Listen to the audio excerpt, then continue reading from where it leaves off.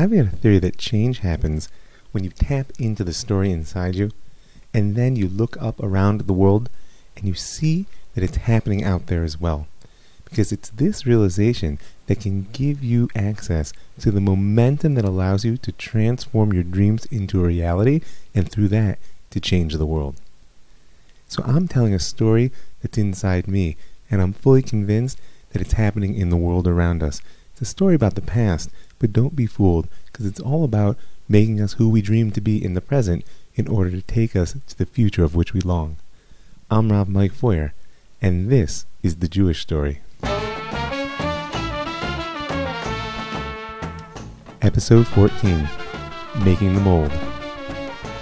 You know, one of the great mysteries of Jewish history is how is it that we've maintained continuity in the face of such continual dispersion?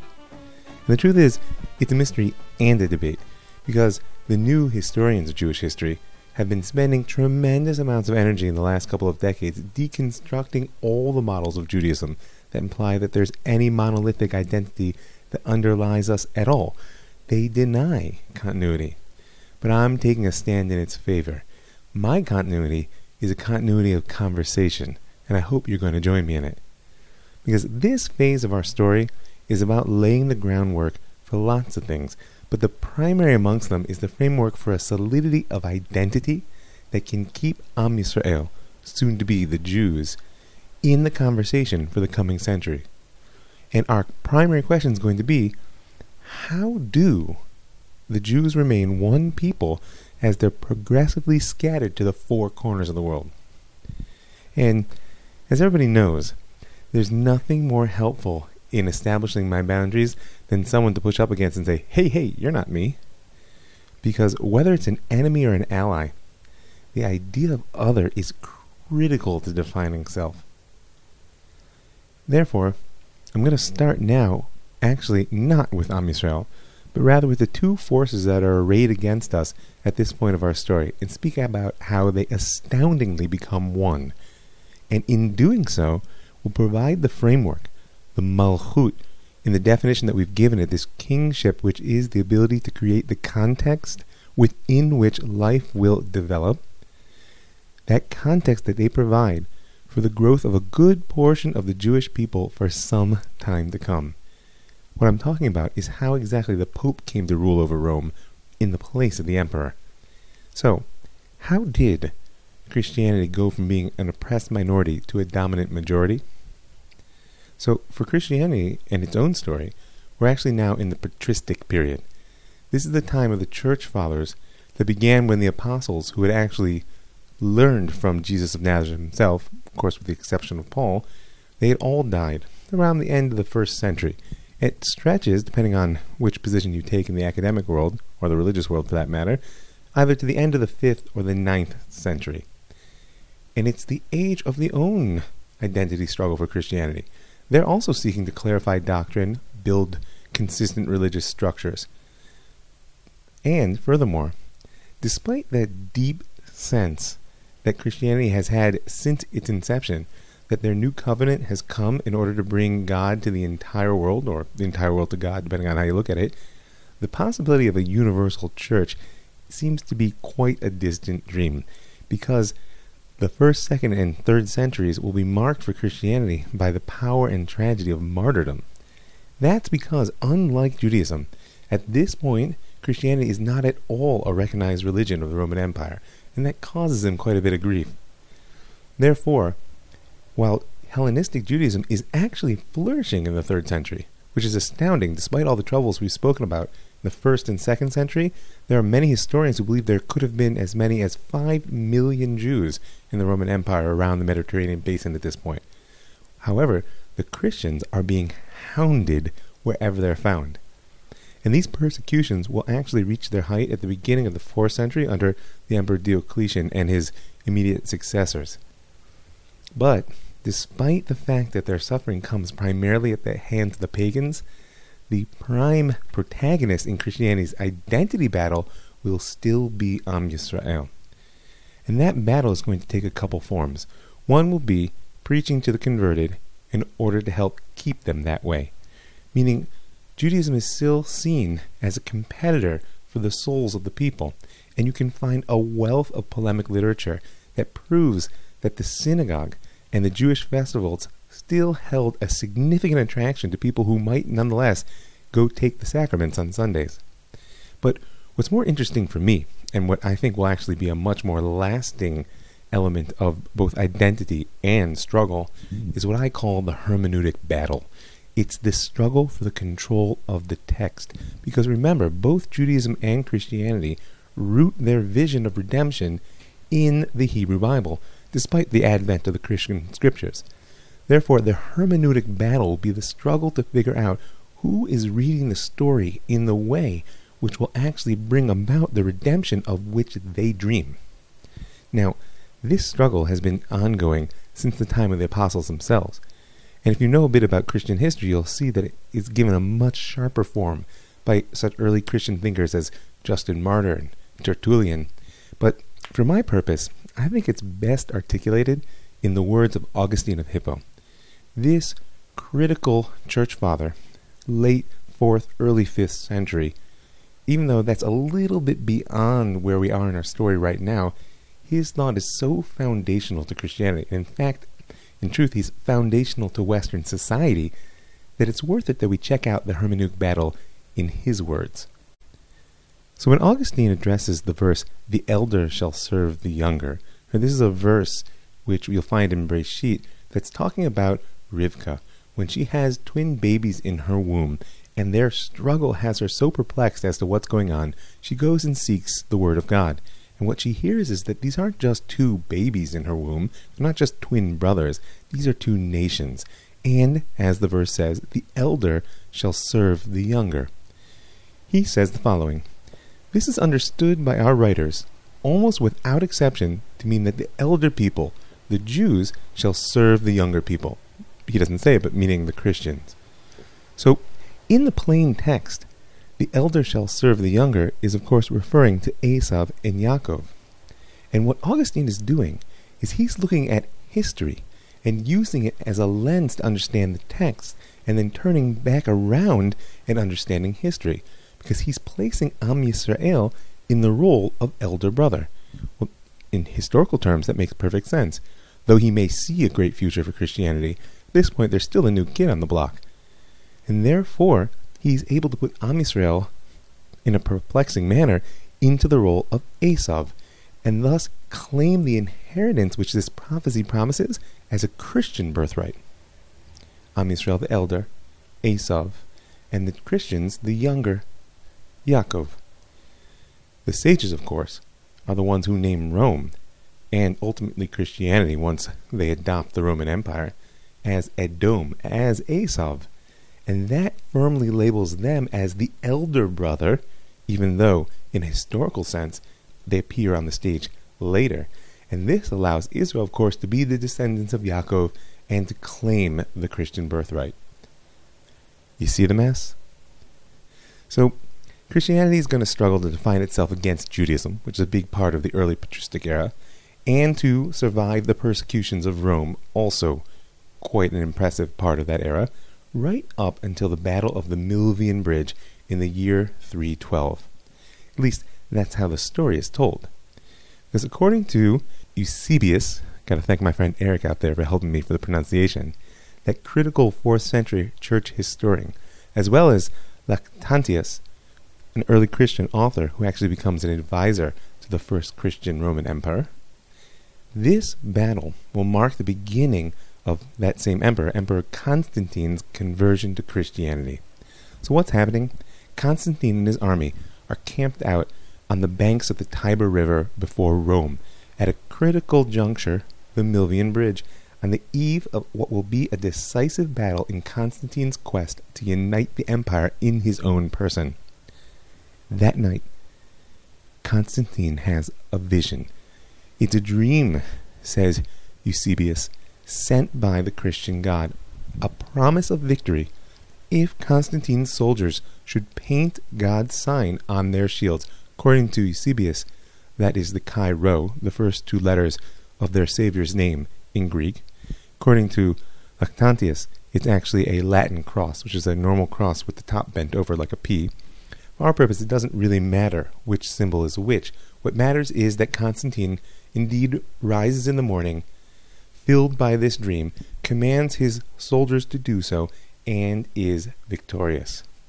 Now, big things lie ahead for the empire under this emperor.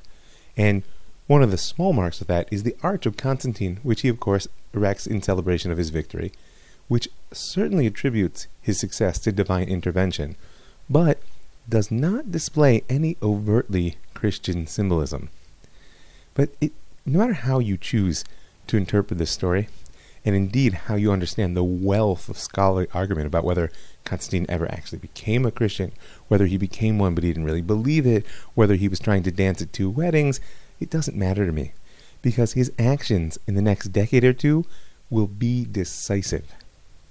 First will come the Edict of Milan, because the Battle of Milvian Bridge is in 312, and within a single year, in 313, Constantine announces that Christianity has gained the tolerated status of a legal religion within the Roman Empire. It's a status that Judaism has enjoyed for centuries.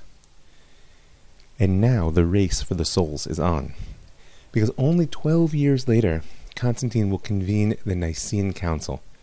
In the year 325, he commands that all the Christian bishops convene in Nicaea in the first ever ecumenical council with the goal of attaining consensus on a doctrinal statement through an assembly that claims to represent all of Christendom.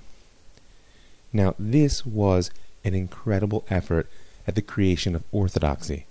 And one of the things you have to understand is that as long as heterodoxy exists, meaning there are disparate opinions about belief, which are duking it out for the hearts and minds of its followers, when then there is no heresy.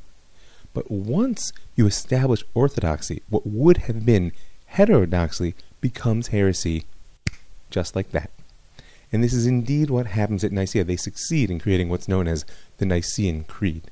And with the ism of Catholicism is born the schism of chasing down heresy. The primary heresy that comes out of Nicaea is what's known as the Arian heresy. The details of the doctrine are really beyond me and not critical to our story, except to understand that this Arian perspective on Christianity doesn't go away. It will actually return to us when we see the conversion of the German tribes that are even now battering the western side of the Roman Empire. But that for a later story. For now, Constantine desired and has achieved a clear statement of faith, and it seems he planned to use the power of the state to give it a significant effect in the world. Now, toward the end of his life, he also will build a new capital for his empire, the city of Constantinople, Istanbul, Constantinople, Byzantine, Constantinople. We'll talk more about the Byzantine Empire in coming episodes, but for now, it's a major change in Rome. When he passes from the world, the next major shift in the Christian story will actually be about 50 years later, the Edict of Thessalonica. This was decreed by Theodosius I in the year 380, which made the Nicene Christianity the state religion of the Roman Empire. And here we have it. From the beginning of the 4th century, a persecuted minority, Christianity is now the official state religion of the world's largest empire. And suddenly, the idea of a universal church and the defeat of paganism isn't such a wild dream after all. Now, for our stories, we have to ask, of course, is this good news for the Jews? What does it mean for the Jews now that Christianity is suddenly the context for their life in the Greco-Roman world?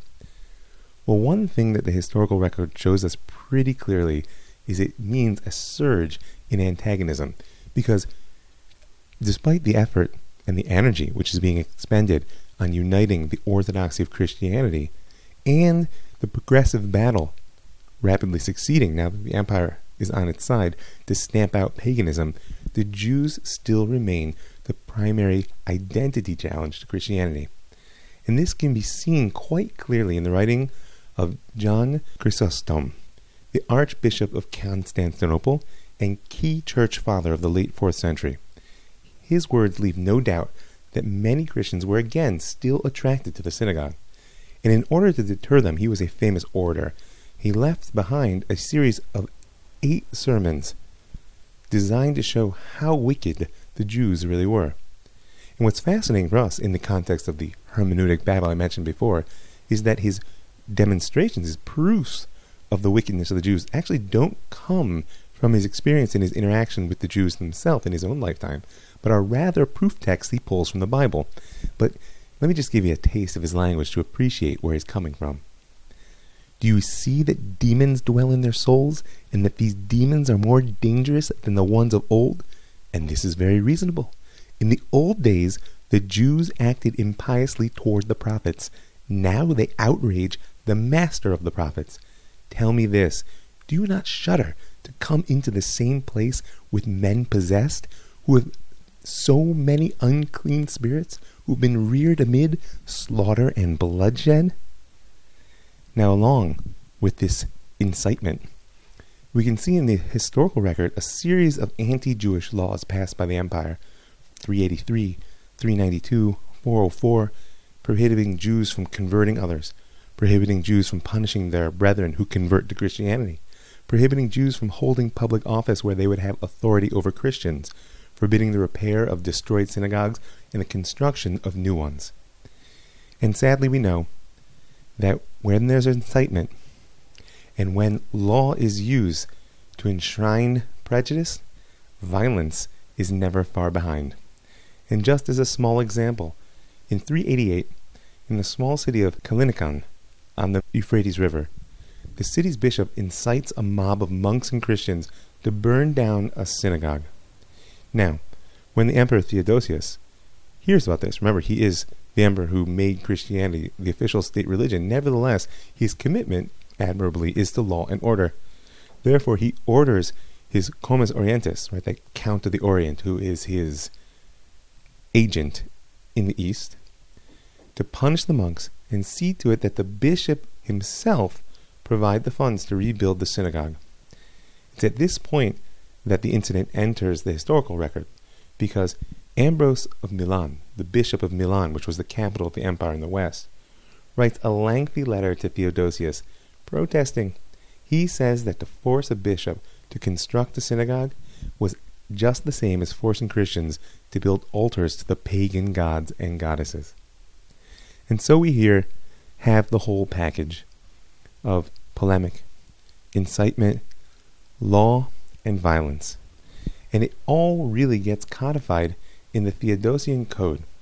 The Theodosian Code was a compilation of the laws of the Roman Empire, which really lasts from the beginning of the Christian emperors in 312 all the way through to its publication in 438.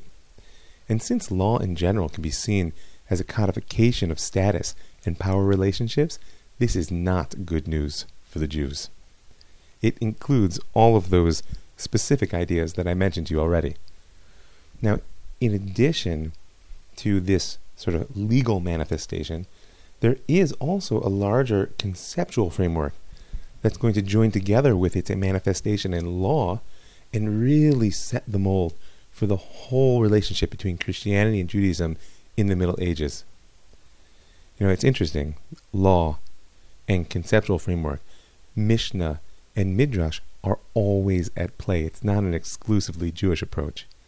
And I think I'll best put the conceptual framework in the words, once again, of Augustine, because he says in his magnum opus, his great life work, The City of God, once again, analyzing text, he brings a verse from the Psalms saying, "Slay them not, lest they should at last forget your law."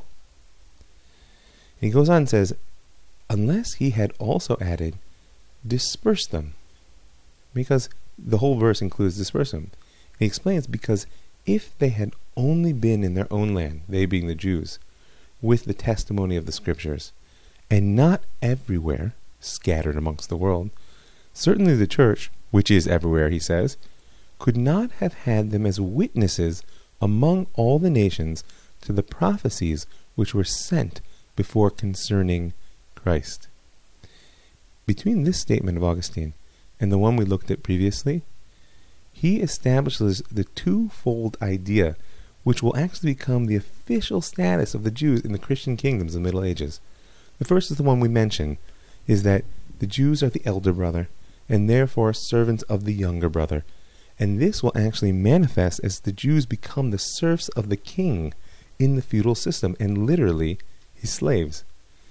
The second is what's called informally the doctrine of the suffering remnant.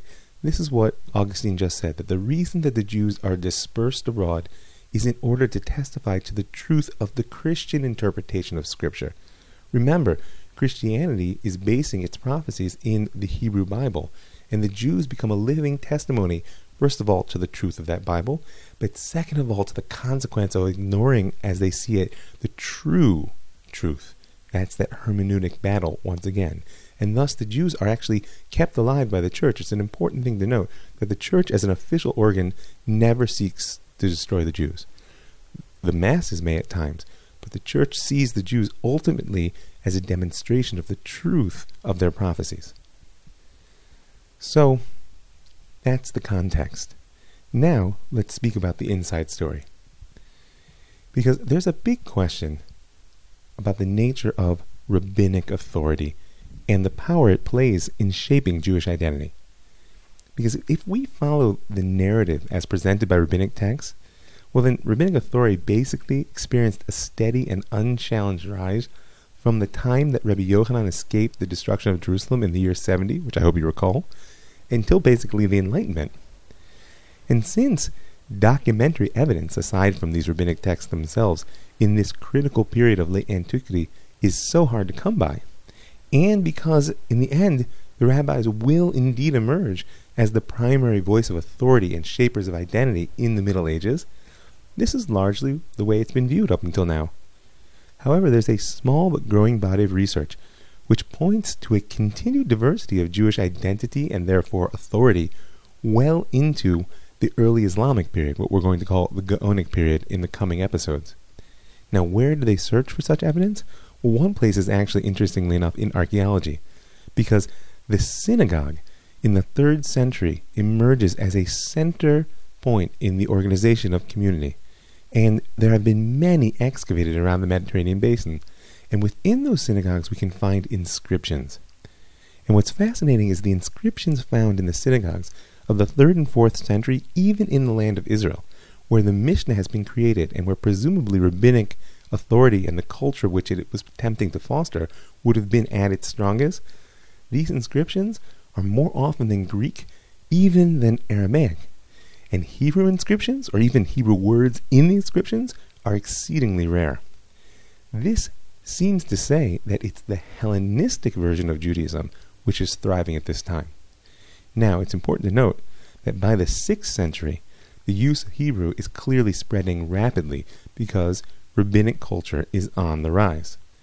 What's even more fascinating to me is that many of these synagogues are actually decorated with mosaics that display figures, seemingly mythological, human, animal, meaning that the absolutist stance of rabbinic culture opposed to imagetic representation apparently hadn't caught on. And it's significant that the Gemara tells the same story. If you look in the Yerushalmi, you can look it up in Sota if you want the details, just call me. It says that 2 sages visited a synagogue in Caesarea. And when the congregants began to recite the Shema, that great declaration of unity which is at the core of Jewish practice and belief, it was in Greek. And one of the rabbis, Levi Bar Chita, was appalled, and he wanted to stop the service right then and there. Imagine, hold it! But Rabbi Yossi, his companion, held him back. And he said, better to recite the Shema in Greek than not to recite it at all.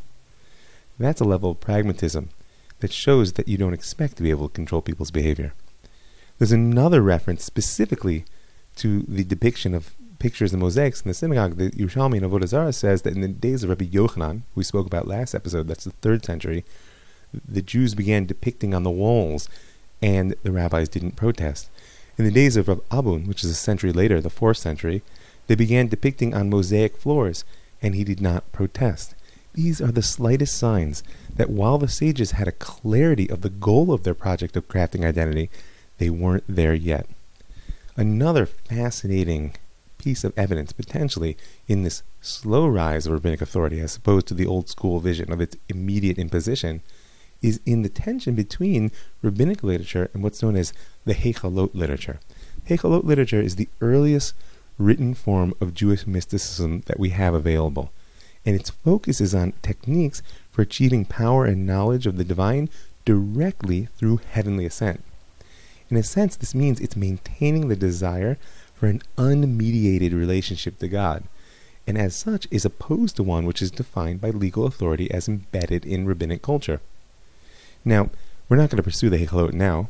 It's a bit over my head and off the track of our story, but you should just know something will come back to us throughout the next, I don't know how many episodes, because it's a theme to this very day in Jewish culture, is that there's an uneasy relationship between the mystics and the rabbis. Sometimes they'll be one and the same. Sometimes they'll be partners in pursuing God and tradition, and other times they will stand in opposition. So, in reality, all these examples are small potatoes when it comes to the question of how rabbinic authority managed to gain the power to shape Jewish identity, because ultimately, the true foundation of their authority is going to be in the Gemara. They will produce it, and in the end, it will produce the Jews. We saw in the last episode that the Mishnah, this great portable homeland, as I called it, shaped by Rabbi Yehuda HaNasi, was in the hands of his students in the land of Israel within his lifetime and for a few generations afterwards. And in Eretz Yisrael, the discussion of these students will produce what we call the Yerushalmi, that awkwardly named Palestinian Talmud, which was compiled largely in the north, mostly in the city of Tiberia. And if you recall, Rabbi Yochanan and Reish Lakish were the students of Rebbe, or the students of his students, depending, who left their mark on almost every page of the Yerushalmi, to the point where traditionally Rabbi Yochanan is seen as the compiler of the Palestinian Talmud. We'll touch on when that process actually ends in a minute, but the real question is, what is the Gemara? And what is in specific the Palestinian Talmud, the Yerushalmi? Because if one reads it, it seems quite different from the Bavli, terse, sometimes laconic, obtuse. That's because it's the record of a deep conversation which was cut off in the middle. For this reason, number one, it's far more limited in scope than the Babylonian Talmud.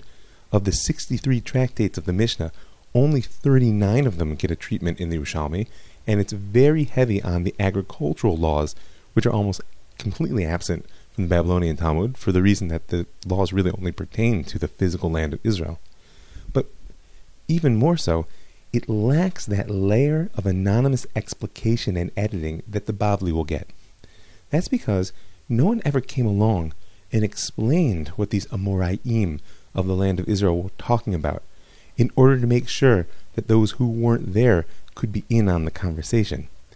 The participants themselves were actually cut off mid-sentence by the difficulty of life in Israel. And that's indeed what happens. Round about the early 5th century, the Yerushalmi is simply cut off, without any polish or flourish, and we'll mention at the end perhaps why. For now, the Yerushalmi actually lives on in learning to this very day, and the academy at Tiberia will survive even the most painful conditions in the land of Israel for many centuries to come, and we'll return to our story, don't worry. But it's really the Babylonian Talmud that's going to reign supreme, so that's what I want to focus on. We spoke again in the last episode about these twin academies of Sura and Pumbedita out there in Bavel, and how Rav and Shmuel, that first generation of Amoraim, took the portable homeland of the Mishnah and began the conversation around it, which will become the Gemara. But the question is, how does a conversation become a document? And on a deeper level, does making a conversation into a document kill it or actually keep the conversation alive? Now, Rav Shrer Gaon, who we've mentioned many times, who we will place in his proper position in history when we get to the Gaonic period, but for now just recall, in the 10th century, in a response to the question of one of the wise men of North Africa, he gives us the first rabbinic historiography, tracing the development of the Mishnah and the Gemara up to his time. So he says that it's actually in the 4th generation of the Amoraim, during the time of the men that we call Abaye and Rava, that the inhabitants of the land of Israel were subject to severe persecution. And this persecution actually resulted in a mass influx of all the great Torah scholars from Eretz Yisrael to the academies in Bavel. Either the ones that lived in Israel or the Babylonians that had moved to Israel all came back. And according to Rav Shira, this influx basically caused people to realize, hey, we've been having this conversation, and you've been having this conversation over there in the land of Israel, and the truth is, there's a certain structure which is emerging. These are what the Gemara calls the Havayot de Abaye v'Rava, the discussions of Abaye and Rava. Now, I want you to think of a conversation with your friends. Not like a chat over coffee sometime, but think of a friend you've had for 10 years. And I bet you can imagine that there are conversations you've been having for most of that time. And it's not like every time you're just chewing the same fat. What it is a conversation which returns and deepens and returns and builds structures of thought so that you don't have to reinvent the wheel in order to get to the depth, but that you understand that you've constructed a framework within which the conversation can progress. So Abaye and Rava began the process of locking pieces of the conversation into place in order that it could deepen. But in reality, Rav Shira says that it's Rav Ashi and his later contemporary Rav Vena who are really the ones that finished the Bavli approximately in the year 500 of the Common Era. Now, if it was hard enough to understand what it means to put pieces of a conversation into place, what does it mean to finish a conversation that you actually intend to keep having for 1,000 years or more? Maybe we can get a little hint from the Gemara in Gittin, where it says, from the days of Rebbe until Rebbe Asher, Rebbe, remember, was the redactor of the Mishnah, from the days of Rebbe until Rav Ashi, who is traditionally the one who finishes the Gemara, we do not find both Torah and Malchut in the same man. Now, Torah is the living exposition of the will of God. When you're a prophet, that's the direct line. But when you're one of the wise, it's a connection to creation that allows you to speak out the divine intention because of the intensity of your sensitivity to how it's expressed in the world. Malchut, we said, is the ability to create the context within which that understanding can grow. That's the type of Malchut that's speaking about here. Neither of these men are kings. They don't rule over anything. They don't wield the power to create a socio-political system within which their culture can grow. They're creating a context for identity to grow, and that context becomes the Gemara. This is the next phase of the portable homeland. They've moved in and they've started to build. So, if the speaking out of this conversation didn't end, then what did end with Rav Ashi? Because the Gemara says that Rav Ashi and Rav Vena sof hora'ah. Rav Ashi and Rav Vena are the end of hora'ah. What's fascinating is that hora'ah likely comes from the same root as Torah itself. It's instruction which is meant to guide one. And Rav Shira explains that Rav Ashi actually put the Gemara in a position that anything which had been set up to then was no longer to be changed. That they were the last to engage, he and his generation, in deciding between Tanaitic opinions, in making other major aspects of law, and anything which was codified up till that point was no longer called into question. They finished the context of the conversation. The Rambam actually says this in what I believe to be a much simpler and more elegant sense. He says that there were 40 generations from Moshe at Sinai all the way to Rav Ashi. And anyone who knows a little bit about rabbinic culture knows that the rabbis were not mathematicians, but they loved numbers as a language, and that number 40 is the number of wholeness.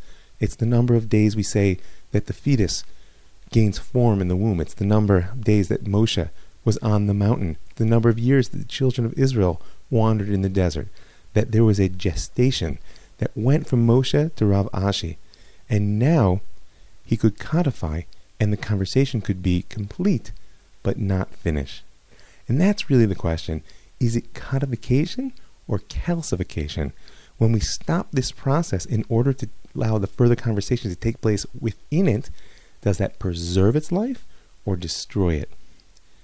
Now, the Gemara itself feels that tension, because it notes that it was actually forbidden, as we spoke about in the time of Rebbe, to write down the oral law at all, and yet it says it's time to act for God, because they've made void your Torah, meaning that the pressures of life were such that we have to act by violating the Torah itself in order to preserve it.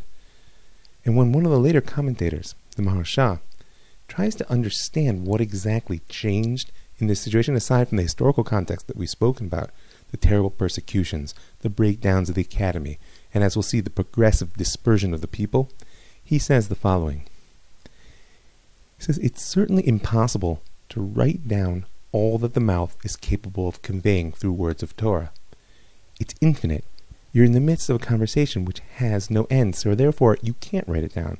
Therefore, he goes on, the earlier generations, whose hearts were broader than the sea, said that they were not to be written down, in order that one should review their learning continually, meaning anything which is important, you would never write it down. Otherwise, if it's written down, it's just information, as opposed to something which transforms the one who learns it.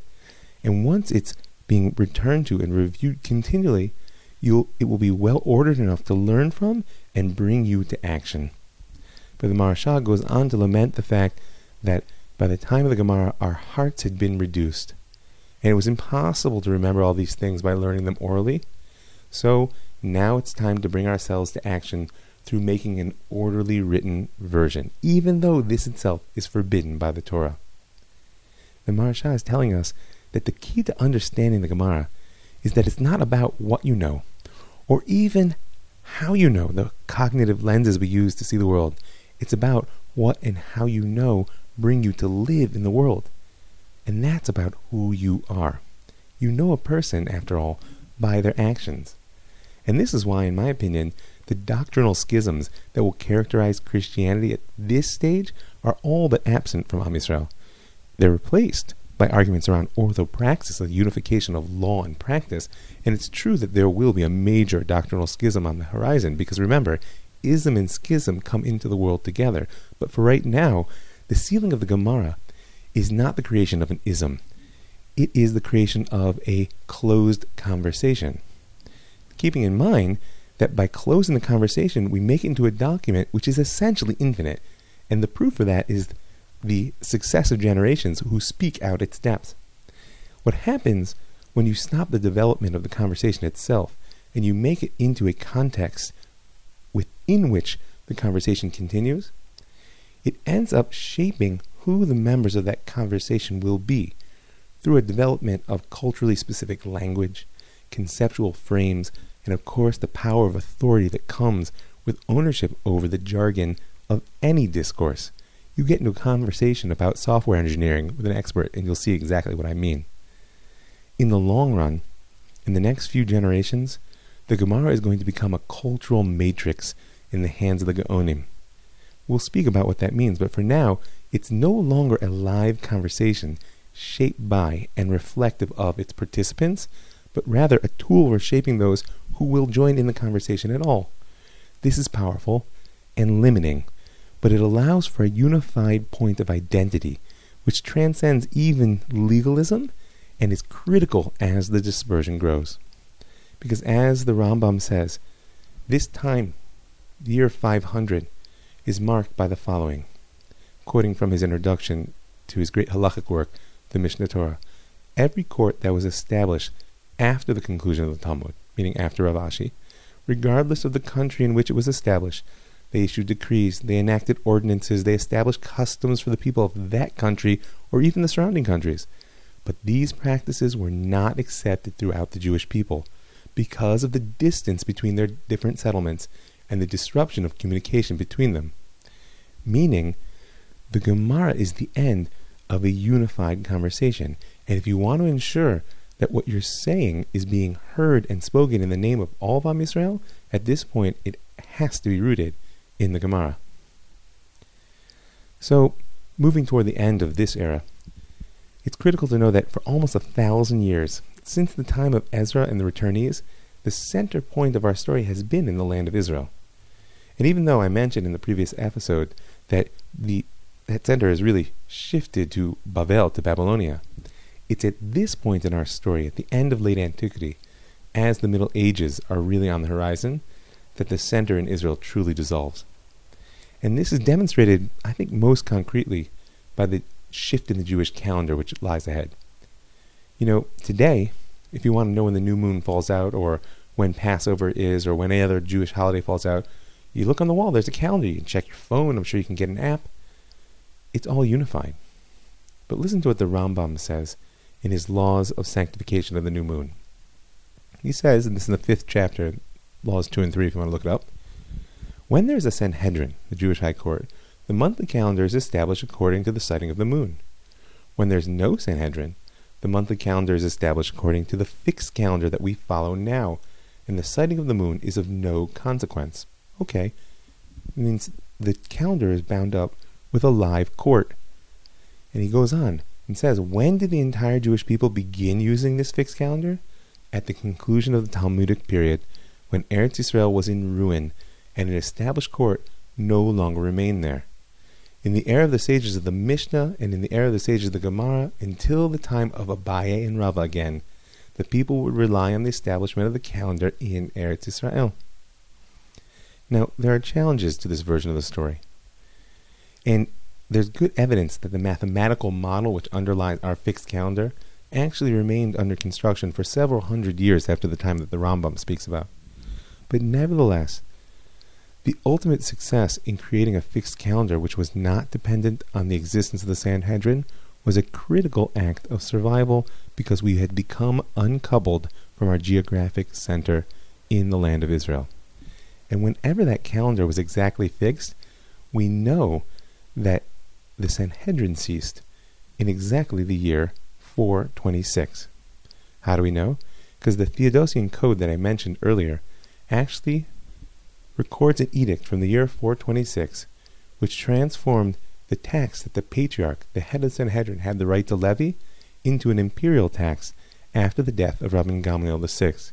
Because Theodosius II did not allow the appointment of any successor, and by 429 we can say that the patriarchate, with the Nasi at its head, what we call the Sanhedrin, that had served the center of Jewish life, had been a socio-political umbrella under which the people could take shelter for over 200 years, was now at an end. Combined with the oppression of the newly Christianized empire and revolts that roiled the country in the 5th and 6th centuries and shifted the demographics, making Christianity finally the dominant group in the land of Israel, the story there for now is going to take a back seat to the dispersion. Okay, this has been a lot, but now we have our calendar and our Gemara. We have a unified time and an ongoing conversation, which will have to be enough to give a basis if there's going to be any unified identity in the face of an incredibly changing world and increasing dispersion of the Jews. Because have no doubt about it, late antiquity is a massive change. The old gods are dying all over, and God is on the rise. The only question really is which side people will pick. We can see an incredible, at the beginning of the 4th century, Armenia converts to Christianity. The kingdom of Ethiopia will follow suit. There's even a fascinating story about the Himmerite king, Ibn Asad Abu Karib, who's there at the southern tip of the Arabian Peninsula, who converts to Judaism together with his whole people. We might touch that story when we talk about the rise of Islam. And these are small potatoes compared to Rome. And of course, the world of Islam is on our horizon. The old gods are dead. Furthermore, the mold has been set for the life of Am Yisrael within Edom. That's the mythic version, for the Jews amongst the Christians. We are meant to be the suffering remnant, serfs of the king, living on as a miserable testimony to the truth of their salvation. Now, life has been better for the Jews under the Persians in Babylonia, much better than it was in the Greco-Roman world, for hundreds of years. But even this has to come to an end, because our tradition reports that not long after the close of the Gemara, in the mid-6th century, life in the Persian Empire deteriorated so badly that the exilarch, the political head of the Jewish community there, Marzutra II, actually fought a battle and established an independent kingdom around the city of Mechoza for 7 years. In the end, this last gasp of Jewish sovereignty was not to be. It was crushed as a rebellion, and the leaders executed, including Mar Zutra himself. His son was actually smuggled into the land of Israel, and the office of the exilarch, the central political point of Jewish life in Babylon, came to an end, and will only be resurrected in the coming Muslim period. I'd like to end with the words, once again, of the Rambam's introduction to the Mishnah Torah. He says, after the court of Rav Ashi composed the Talmud, and completed it in the time of his son, the Jewish people became further dispersed throughout all the lands, reaching the distant extremes and far-removed islands. Strife sprung up throughout the world. The Roman Empire will collapse, and the paths of travel became endangered. Torah study decreased, and the Jews ceased to enter the yeshivot in the thousands and myriads, as was customary previously. Instead, individuals, the remnants who God called, would gather in each city and country, occupy themselves in Torah study, and devote themselves to understanding the text of the sages and learning the path of judgment from them. I like to picture these individuals scattered throughout North Africa, Babylon, Spain, Poland. When they would step outside and look up the moon, they knew that they were seeing the same thing, no matter where they were. And when they stepped back inside the Beit Midrash and opened up the holy books, they also knew that they were having the same conversation, even if they'd never met. I just want to thank everybody who gives of their hard-earned money to make this story possible. There are right now 30 people who give their money to make this show free and distributed all over the world. If you want to join them, I encourage you to go right now to www.patreon.com. You can find my page at M. and you can hit the donate button to support. I also want to thank pardes.org.il for giving me the chance to touch such a broad swath of the Jewish people. I want to thank the folks at the Land of Israel Network for being a platform to get my voice out to a world which is broader than I ever would have imagined. I want to thank Sulam Yaakov, SulamYaakov.com, because it's my home and I love it. And I want to thank you all for listening. I'm Rav Mike Feuer, and this is The Jewish Story.